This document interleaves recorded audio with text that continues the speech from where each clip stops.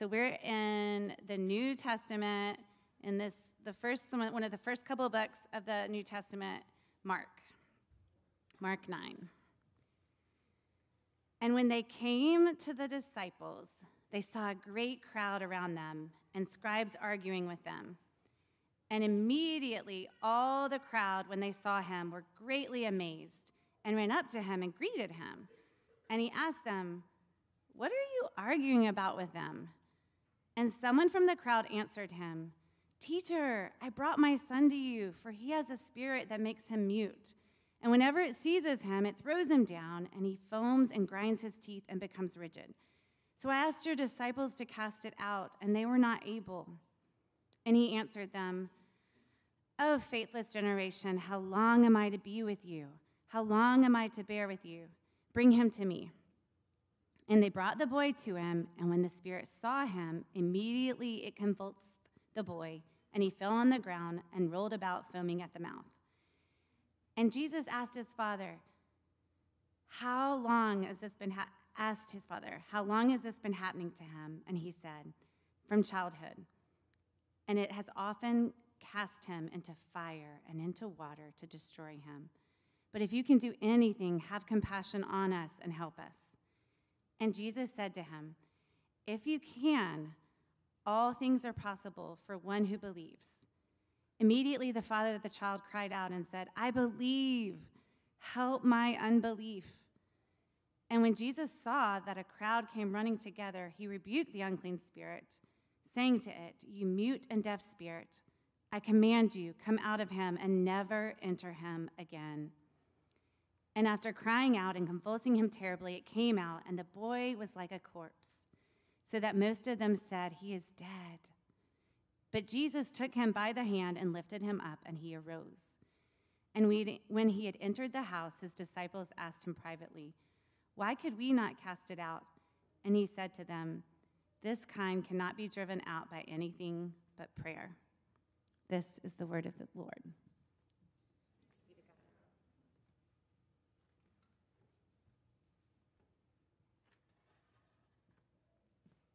Hey, y'all, good morning. My name's Chris, and I work with college students at Wake Forest, and go Deeks, and really a proud member of this church, and so it's great to see you. Again, and welcome to you if this is your first time here or one of your first times. We're really grateful to be able to share this space with you.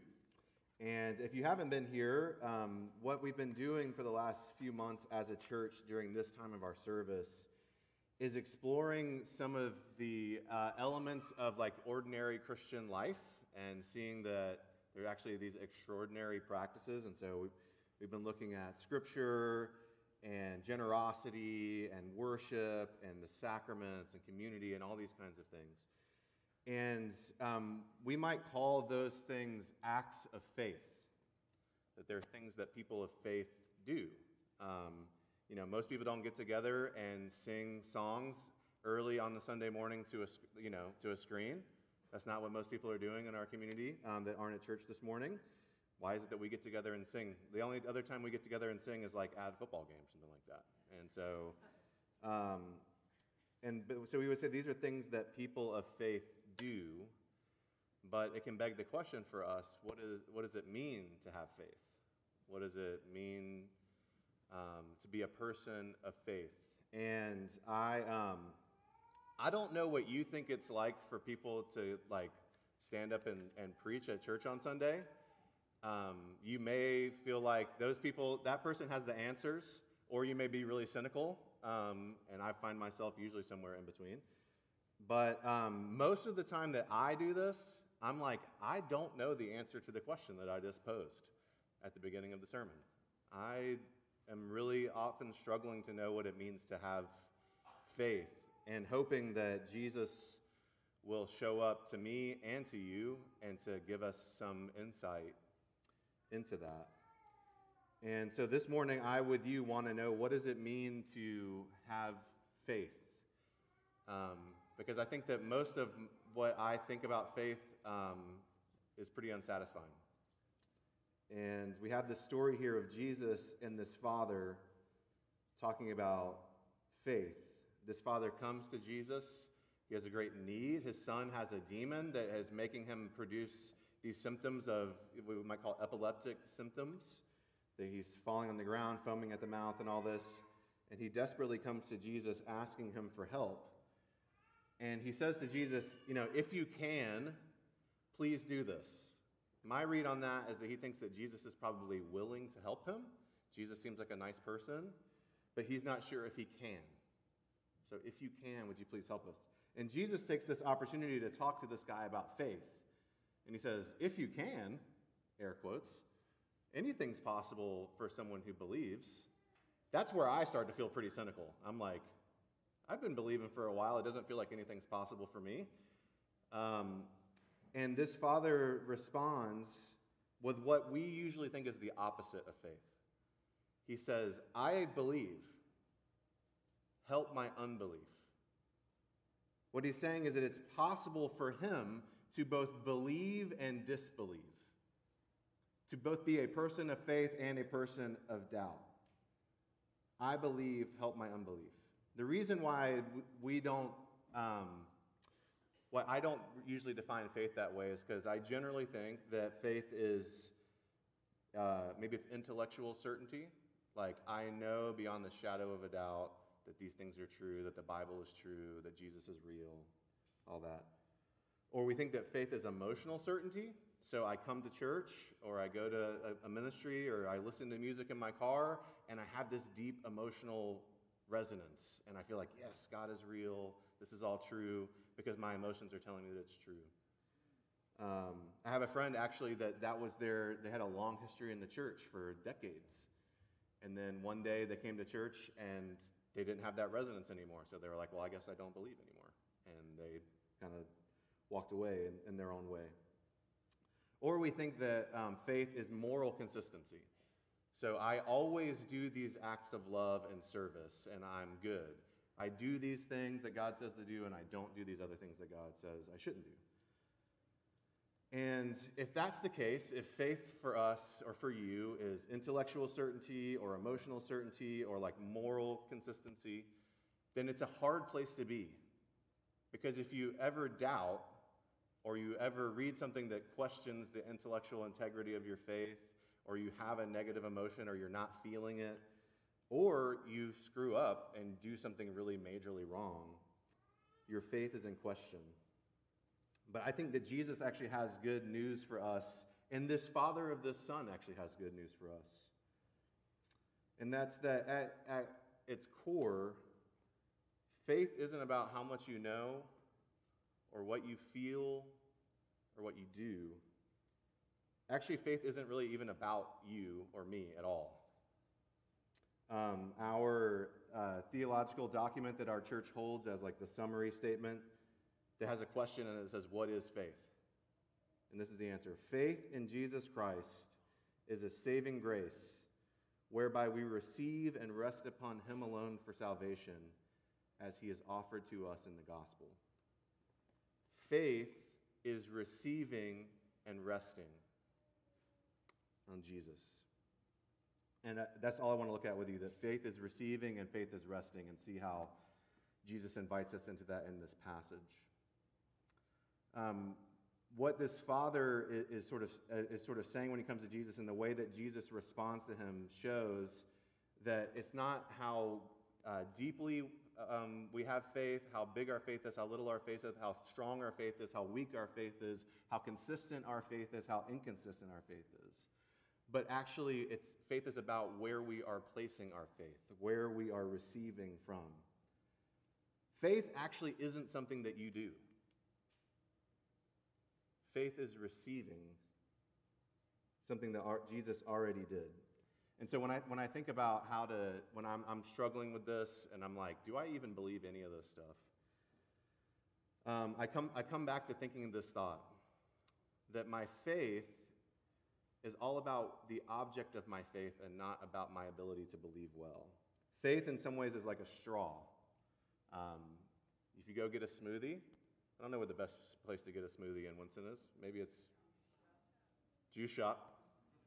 I'm told they put ice cream in the smoothie. Is that the case? Sherbert. Wow, there's a poll the audience out here.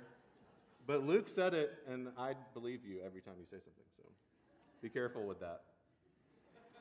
So let's say you go to the juice shop in Thruway Village, Thruway Center, and you have this delicious, nutritious smoothie filled with sherbet. You may have a smoothie straw, like the big fat smoothie straw that you can get the bubble tea up in. You may have a regular straw. You may have a coffee stirrer straw.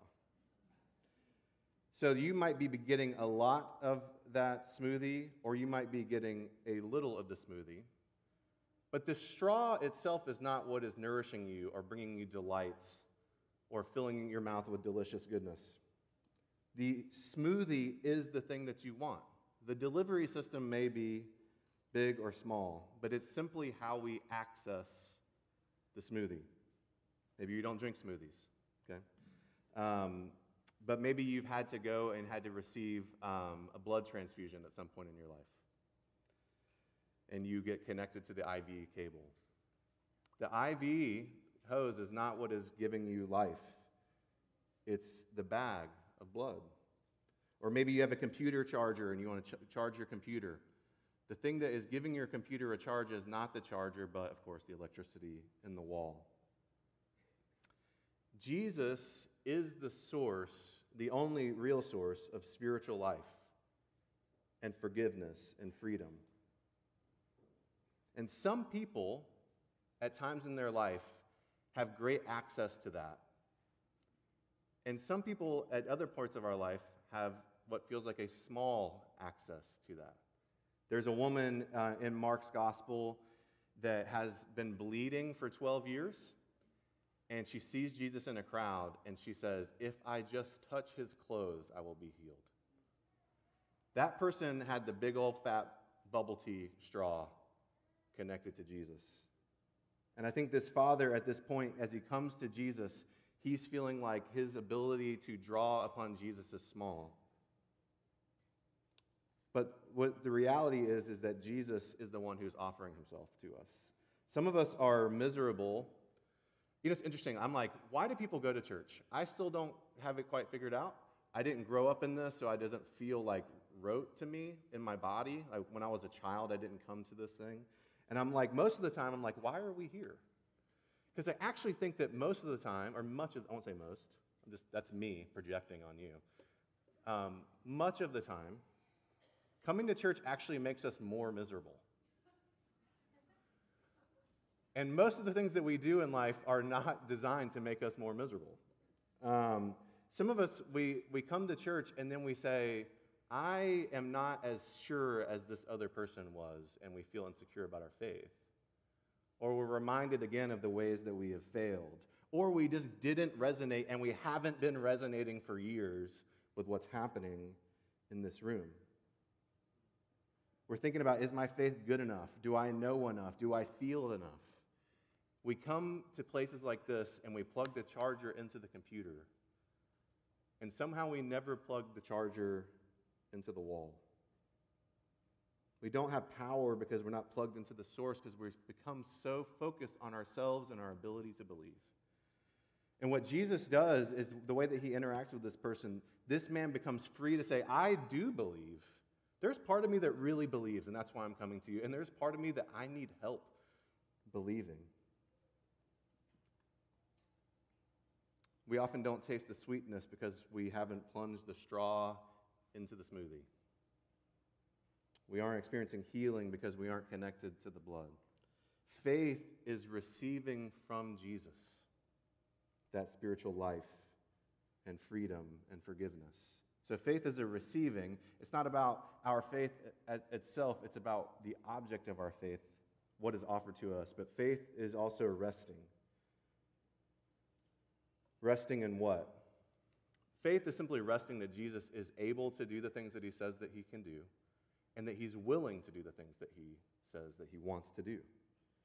Jesus took this opportunity with this man to talk about faith because I think the man thought that Jesus wanted to but wasn't able.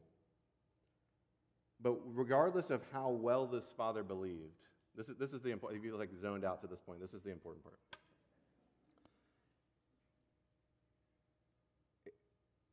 how well this father believed, how robustly, how imperfectly, whatever, had absolutely no effect on Jesus' ability to cast out this demon or his willingness to cast out this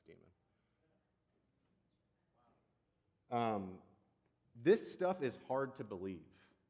Like this morning, I was reading this passage, and I'm going to talk about this morning with God's people. And honestly, when I read these passages, the longer the time gets from the time of their resurrection to today, the more I feel like these things are unlikely to happen. Where I'm like, I wish that Jesus was doing this stuff now. But I don't know that I could convince you that he's able and willing to do the things that he says in the Gospels. There's this song by Sufjan Stevens, and he's talking about this person that he loves that is dying, and it has this haunting line where it says, Tuesday night at the Bible study, we lift our hands and pray over your body, but nothing ever happens. This is hard to believe. These miracles don't seem to happen in our lives, so what are we supposed to do? How are we supposed to rest?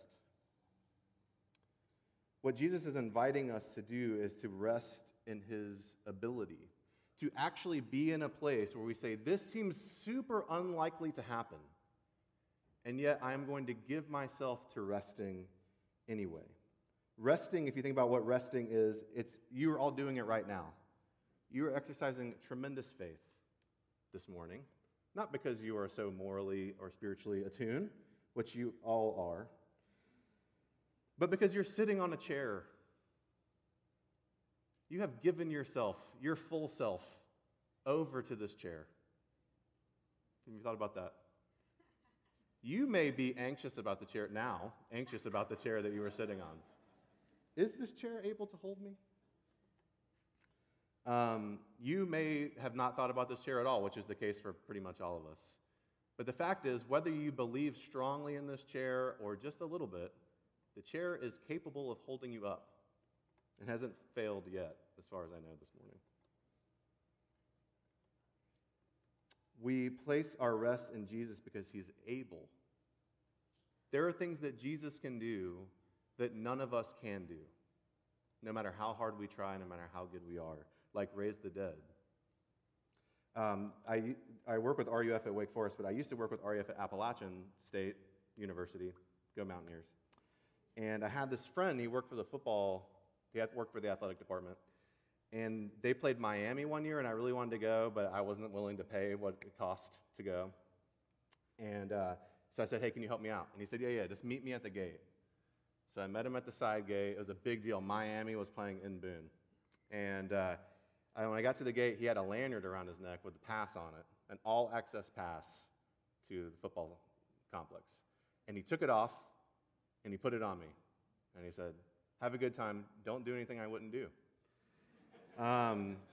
Which I took seriously, okay? And I could go up to the 6th floor where all the free food is. I could have gone to the coach's box and watched the calling plays. I could have gone on the field if I wanted to. But I didn't try that one because I didn't feel confident because there's a picture on it and it didn't look at all like me. But he's a really nice-looking guy. And a couple of times, people looked at me funny, and I went like this. And then they said, okay, you may come by. There was absolutely nothing that I did to warrant the ability to get where I wanted to. I simply had the pass. I simply was resting on someone else's credentials. That someone that was actually able to go places that I could not go. Jesus is able to do things that we are unable to do. He, in this passage, speaks to a demon and says, you mute and deaf spirit, come out of him and never enter him again. And it responded. It had to. Because his voice, as we just in our call to worship, his voice is the one that breaks the cedars. His voice is the one that when it speaks, things happen, and that the spiritual and the physical world have to respond. He told a little dead girl to wake up from death, and she did. He said, she's just sleeping, and everyone laughed at him. And then he said, little girl, rise.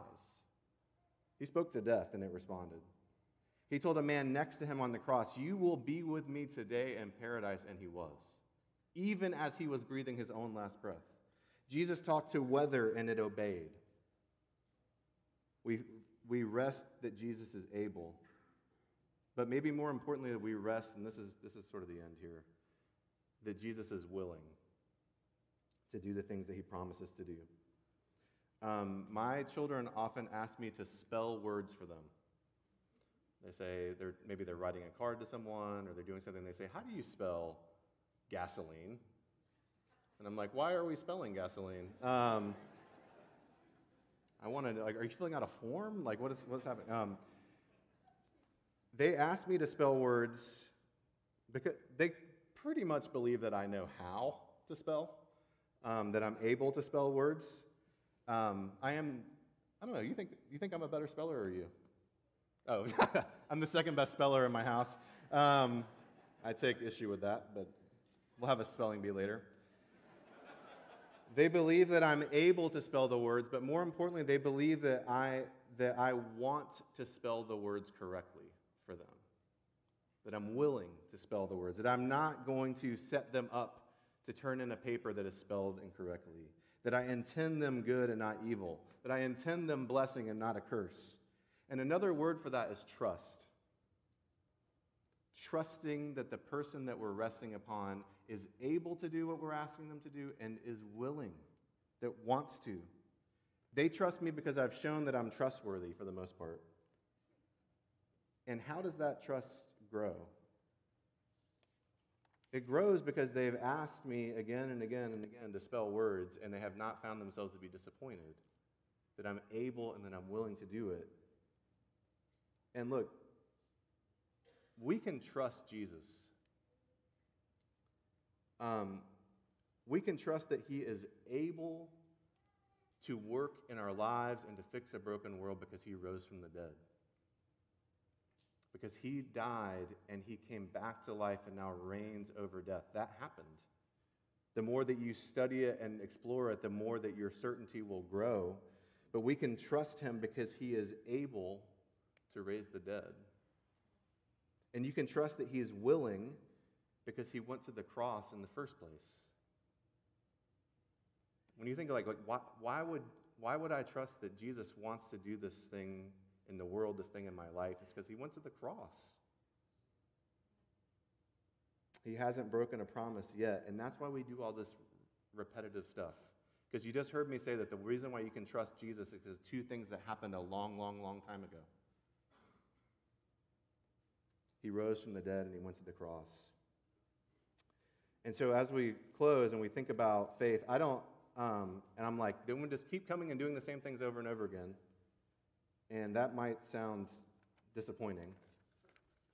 So what I want to do instead is I want to meditate on a song with you. Make sure I have the time to do this. Oh, yeah. You're like, oh, do you?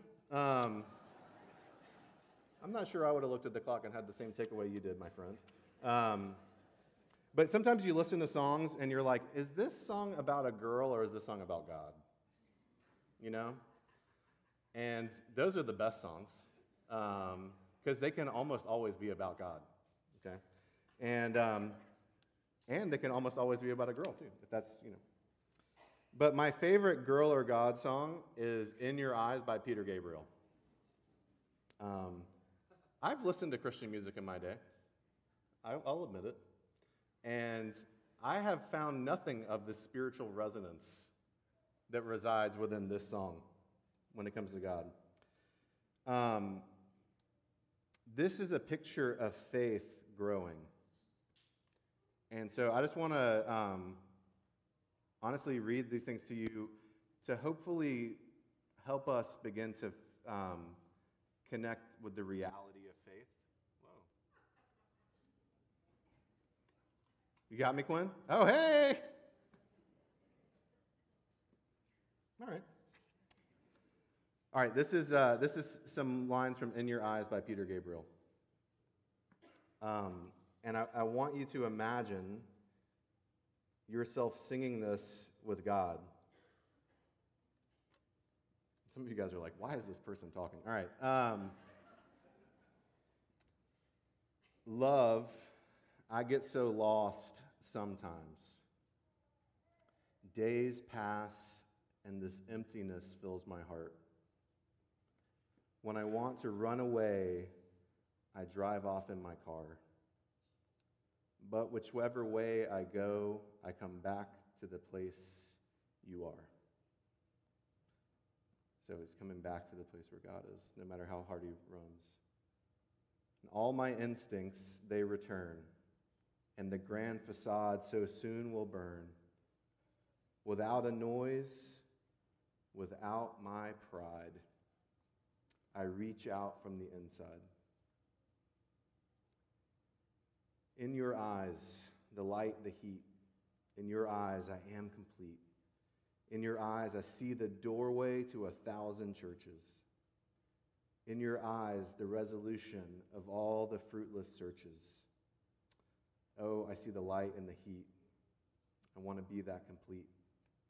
I want to touch the light, the heat I see in your eyes. Lord Jesus, I think about this father who was helpless to help his son.